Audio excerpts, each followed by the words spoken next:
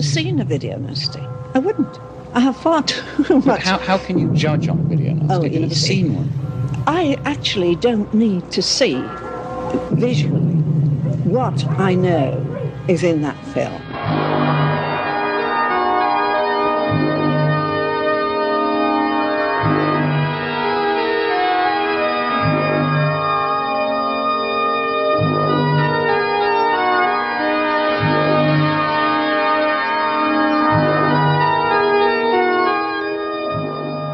Hello there and welcome to the Video Nasties podcast. My name's Christopher Brown.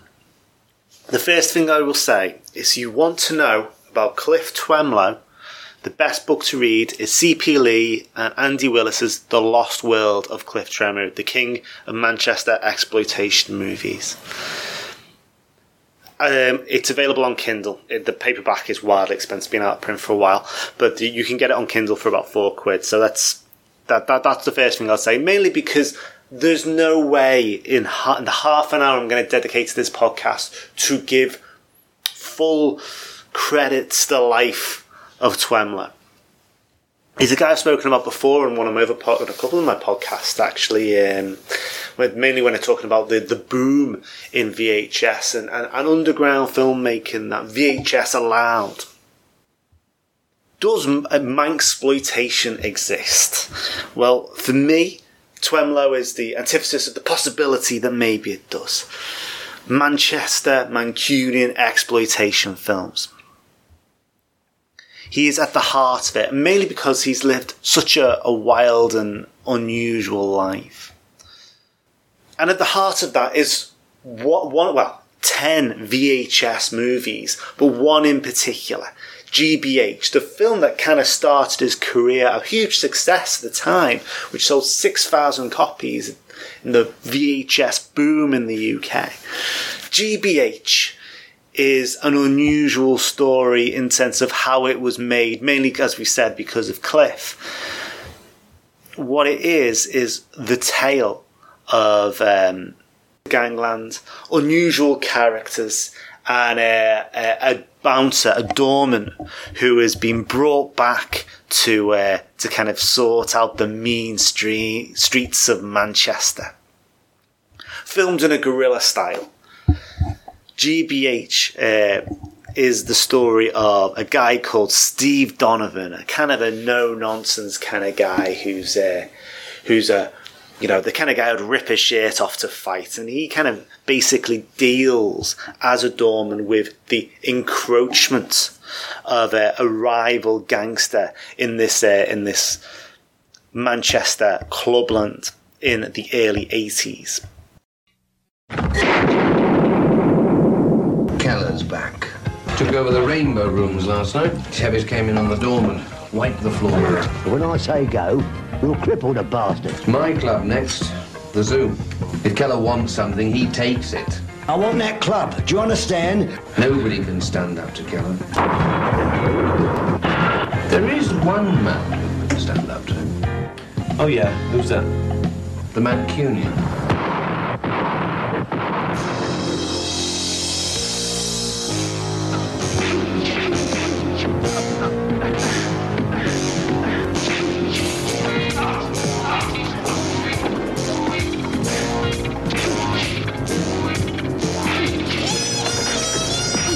Hard type, huh?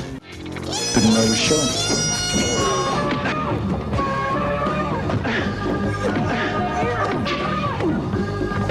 Now we're really gonna work out.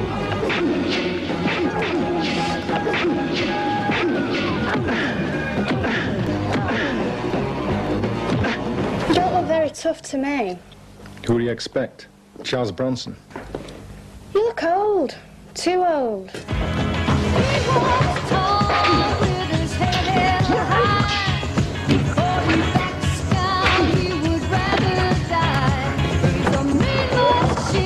Let's see if I'm too old. Nobody tells Big Nick Rafferty when he's had enough to drink.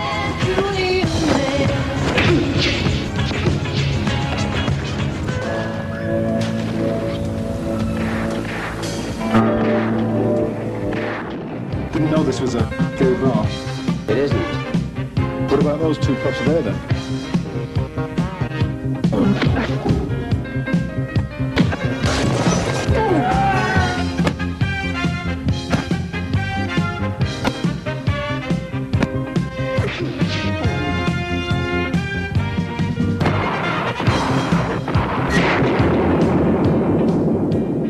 Written and starring Cliff Tremlow. It was actually directed by a David called David Kent Watson, who was very much Tremlow's partner in crime in these films. But I've built the guy up so much, let's tell the story of him.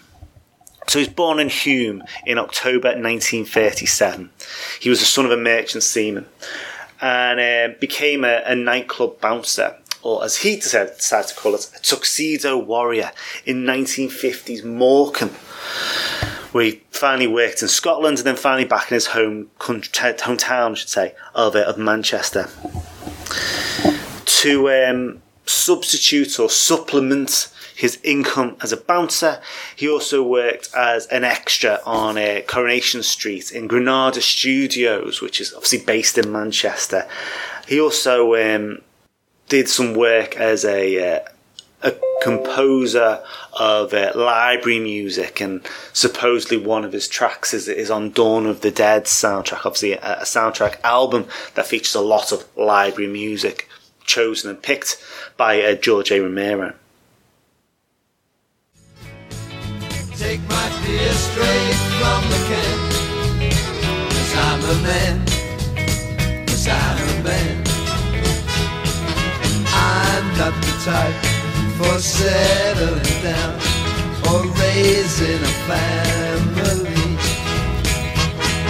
Just give me a room with music and dice. That's the place for me. I never like to lose. So Tremlow wrote under the pen name Peter Reno and created apparently 2,000 compositions. Now C.P. Lee in his book turns around and says that Tremlow himself, though, wasn't actually a musician as such, but instead would kind of hum a bit of a tune, create a melody, and then sell that on, as a piece of music. You know, his creative beginning was entirely based, by kind of doing what he referred to as the dee-dum-da principle. In his autobiography, Tremlow said, "I discovered that with the aid of a tape recorder, I could assemble or compose lyric and tune. My voice would simulate orchestral sounds, give me an insight as to how it could be arranged. God, the noises were appalling. Ti-ti, dipply, dum-bra, pa-pa. I was in hysterics listening to the playback." He worked for DeWolf Music. Tracks were used in a variety of shows, including things like Benny Hill and the Sweeney. And as we said before, Dawn of the Dead, the track "'Cause I'm a Man," which he actually wrote in 1967, was used in the film. As with a lot of men who worked on the Doors, Tremlow did indeed try and supplement his career, and obviously that comes from music. But in about the mid-70s, Tremlow took on a variety of odd jobs, including delivery drivers and that kind of thing. He ended up working as a nightclub bouncer, doing a £70 a week job at Peter Stringfellow's Millionaire nightclub in Manchester. He basically got filled in. He got battered, and while he was hospitalised after a fight, which included a fractured skull, he wrote his autobiography, The Tuxedo Warrior. Now, The Tuxedo Warrior led him to become the kind of guerrilla filmmaker that he becomes in the 80s. It was turned into a film in 1982. He gained £25,000 and got a trip to Africa for the filming as a bit part. I think possibly it was a bit of a sweetener. The film itself bears very, very little relation to the book, which kind of is a semi-autobiographical kind of tale, which the film takes a basic character called Cliff, who's an ex-bouncer from Manchester who actually opens a bar in South Africa and becomes involved in diamond smuggling. So this the autobiographical nature of the book is subverted into something very different. From there, Tremlow thinks to himself, this film stuff is fantastic. Let's get involved with that. So he also writes a couple more pulp horror books as well. Beast of Cain and The Pike. Now, The Pike was a book that he was going to turn into a film, but never does. And indeed, he got Joan Collins involved, but he wasn't able to get the cash together to make the film The Pike. And his attempts of getting Beast of Cain turned into a movie by Hammer Horror were rejected. Indeed, by this point, Hammer was very much on their arses, and it was unlikely he would have picked up something quite so risky anyway.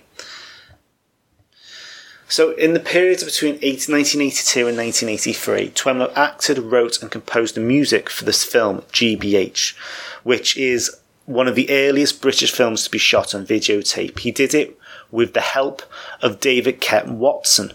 Now, Kent Watson worked with Twemlow on a number of films over his period. He's kind of his right-hand man for a lot of this stuff, including Lethal Impact.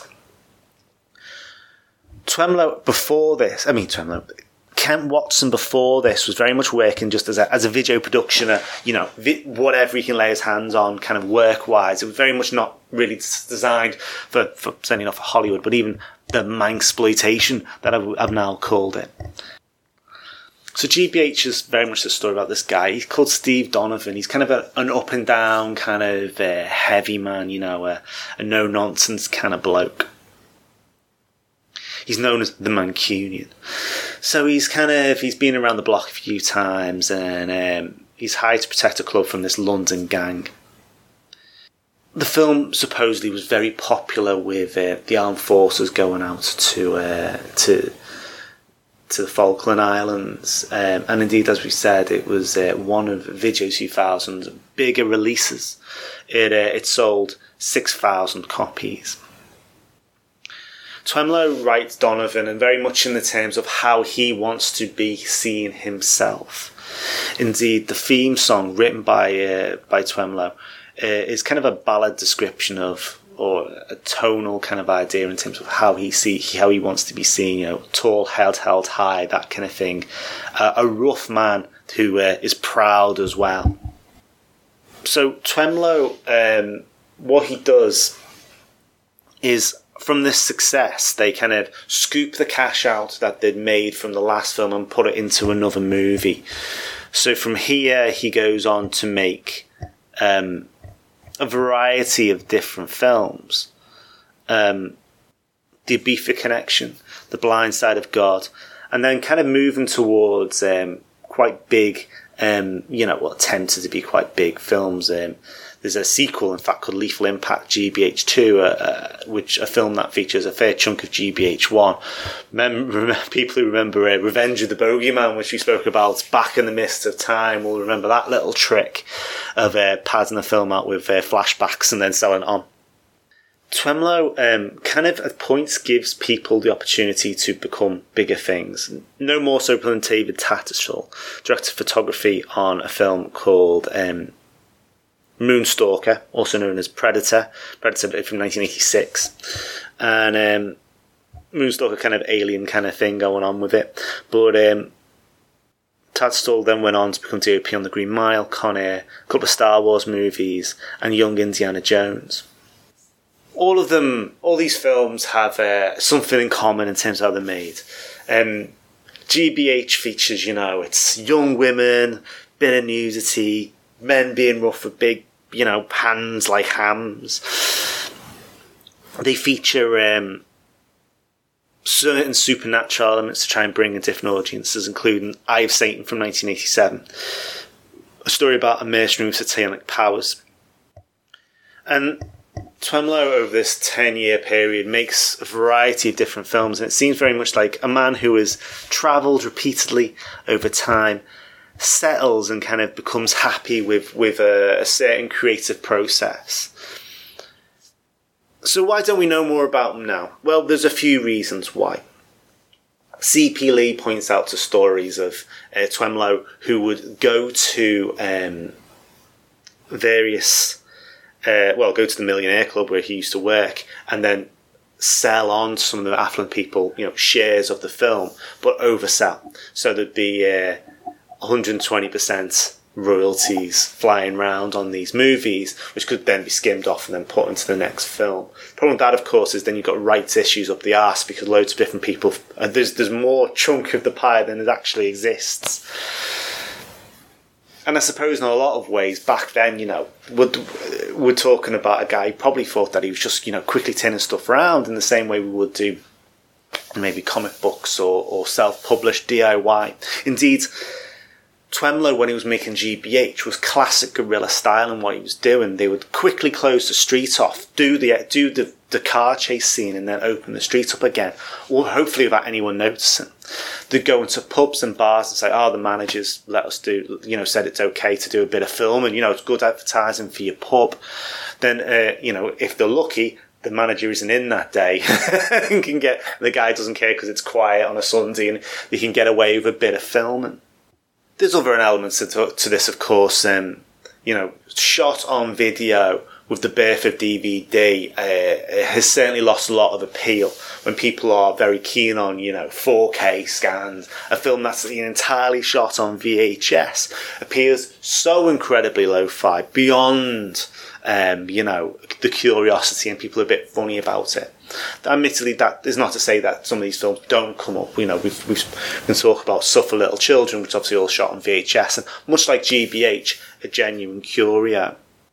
So, the films of Twemlow and of Ken Watson do kind of we do face concerns. Will they, will they be lost to time?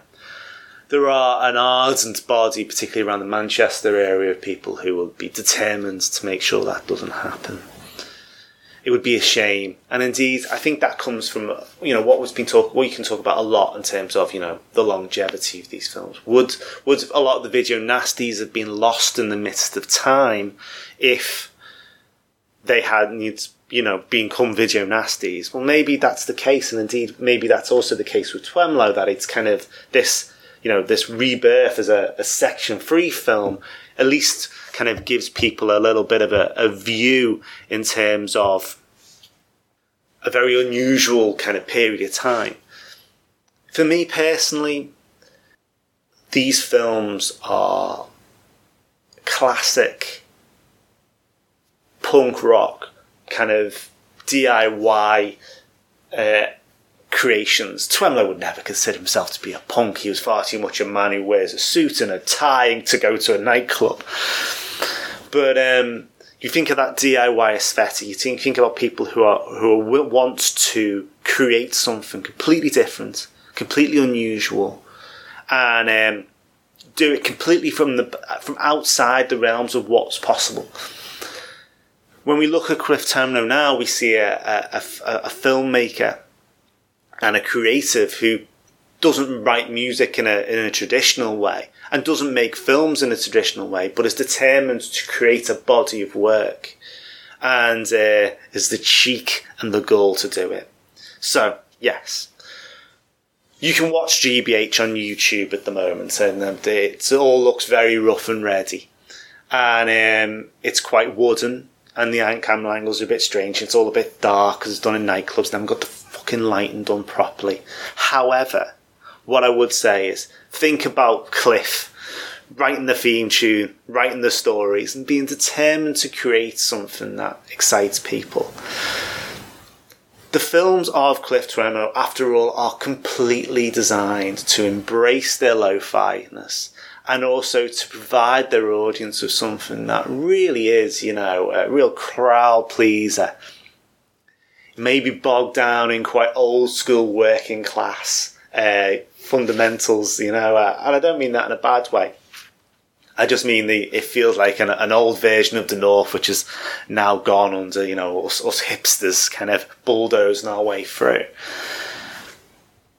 And in a sense, therefore, they're worth preserving, not just to celebrate the life of a unique talent, but also to celebrate the life of a part of Manchester culture, which, in fairness, died once the Hacienda opened.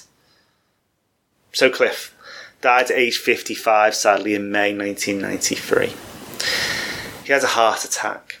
Now, C.P. Lee says that the story goes that he entered into a glamorous grandfather event, a kind of, a bodybuilding kind of thing, and lost, even though he'd lied about his age and said he was older than he was so he could enter. So he got into the steroids, and that did his heart in, and that was that, which is a terrible shame. But I think, in a way, for me, an indicator of a man who certainly fought his life in a very particular way. As I say, I can't give Twemlow enough in half an hour. He's fascinating as a bloke. His life was filled with jobs and opportunities, and he grasped it as much as he could. So I do recommend, if you've got a Kindle, the means to read it, to pick up C.P. Lee and Andy Willis's Lost World of Cliff Tremlow book. I know it's on Amazon, and fuck Amazon, but give it a go. There is one man who can stand up to him. Oh yeah, who's that? The Mancunian. Oh, come on, Murray. We crucified the man last time, for Christ's sake. He came in the club, he got rid of the rabble, he cleared the whole club out. And what did you do? Did you go and see him in court? Did you go and see him in jail? Oh, come on, man. He comes out of jail tomorrow, doesn't he? Yeah. Yeah, he does. So what? Chris, he likes you. He gets on well with you. You're taking advantage, Murray. Now, I'll pay him twice his wages.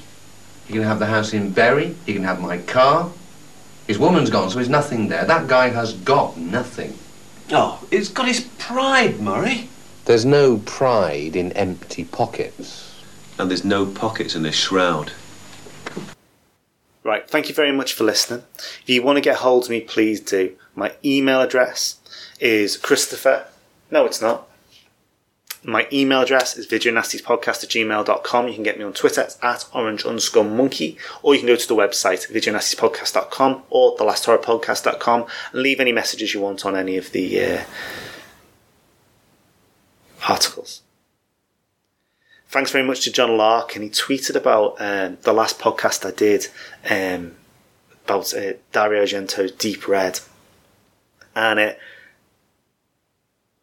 Daria Nicolodi actually responded in. I'm not going to butcher the Italian of what she replied, but she was, because the tweet had the GIF of the doll. She says the puppet was created by the great Rambaldi, and it shows. It's absolutely fantastic that somebody who was so pivotal to a lot of the films we discuss, and Argento's career, was kind enough to saw it and responded to that tweet. So thank you.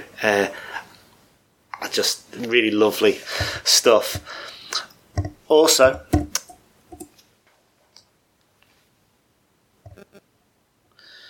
huge thanks to Elliot Best. He sent stuff over before, and we played some music from him. When we were talking about Goblin and the music of Goblin, it inspired him to send over a track, which I'm going to play for you now. We're going to close out on it.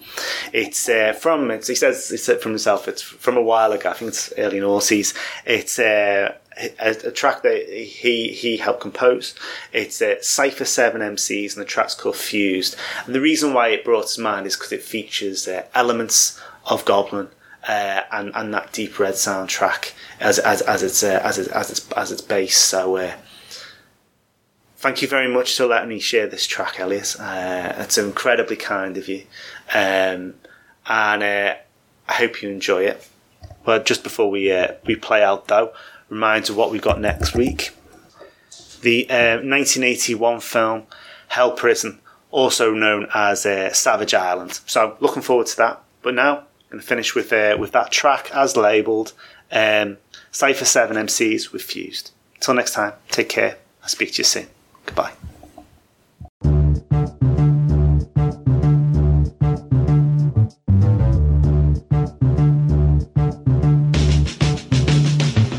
No man's an island, though some poses a peninsula. An insular position, neither advocate or listener, with enough opinions internal to consider, to bring another to balance is to spread it even thinner. But it's the cosmological factors that map our terrain into galactic collective that doesn't snap under strain. We interact and develop method by which we evolve. That comes to terms with yourself, you've got to understand the whole. Togetherness has a very awkward zone when we live in a world where everyone's on their own. Homegrown loners, monotoners. We need to sever this, never misses, never togetherness. Direct to the matters of facts, from the deepest, darkest, like this. Jesus, spark this, harvest off the shelf, eyes open, smash it up, cracks in vases broken. Fused together.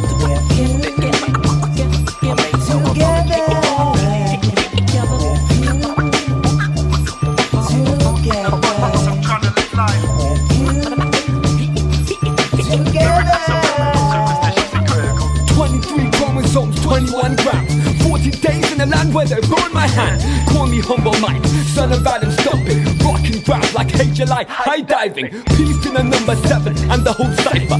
Arabic bloodlines and Aramaic teachers, unified like matter, compressed as a sphere.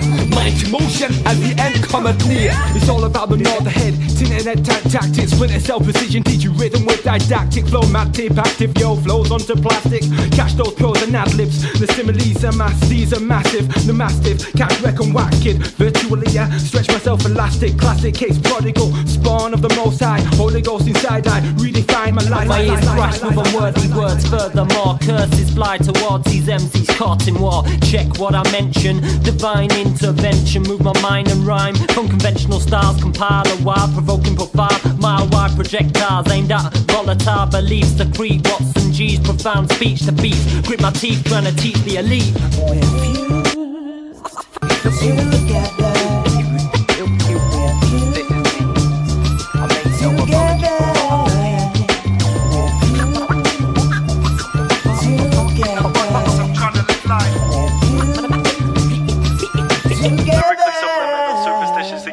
Straight out of Nottingham, KMA reviews them and promoting unity like a fresh cup of tea. Zion noise and CO2 click, busting only clips. Lessons in progress to keep your lips. We got one common purpose and one common goal. We hold like agendas, but we put them on hold. With a sight to behold, when the truth gets told, we gon' set them on fire like the prophets of old. Das ist das Treffen der MCs mit enormem Talent. Und wie Gefahr, wir sind immer noch klar und präsent. Fragen Sie denn, nach wo waren Sie denn? Wir waren im Lab und haben trainiert, wie fürs Marathonrennen. Unsere Tracks, die brennen, mit dem Boom und dem Bang und dem Hamburger Slang und den fettesten Klang. The birds, the sun, the sea, the air. To a blind man, would you describe what you're catching instead? Try to capture this beauty if you're there of this wonderful creation. I hope you're aware. The pride of what's being created by man. Towers of concrete scattered over a tarmac land, going through teenage stages. Thoughts in the minds keeps us trapped like animals in cages. Oh, you know, like OAPs, we keep it old school. I'm like Office and Heat. The way I make a toast to the ghost crew. I ain't talking Egon and Slimer, but those who've gone to pass, we seen gone, their timers. All those are dead. Now who you gonna call? You choose to lose your head like Judas in their rule. The looters wanna call and incinerate their memories. I track and whack a man, assassinate like Kennedy.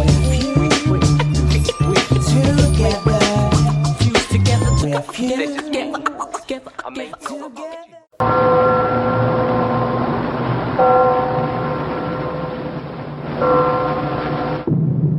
I have never seen a video nasty. I wouldn't. I have far too much. How can you judge on video nasty? You've never seen one. I actually don't need to see visually what I know is in that film.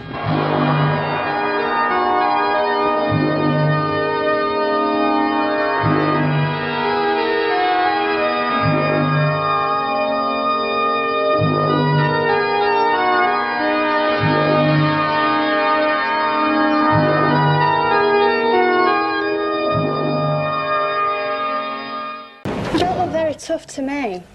Who do you expect? Charles Bronson? You look old. Too old.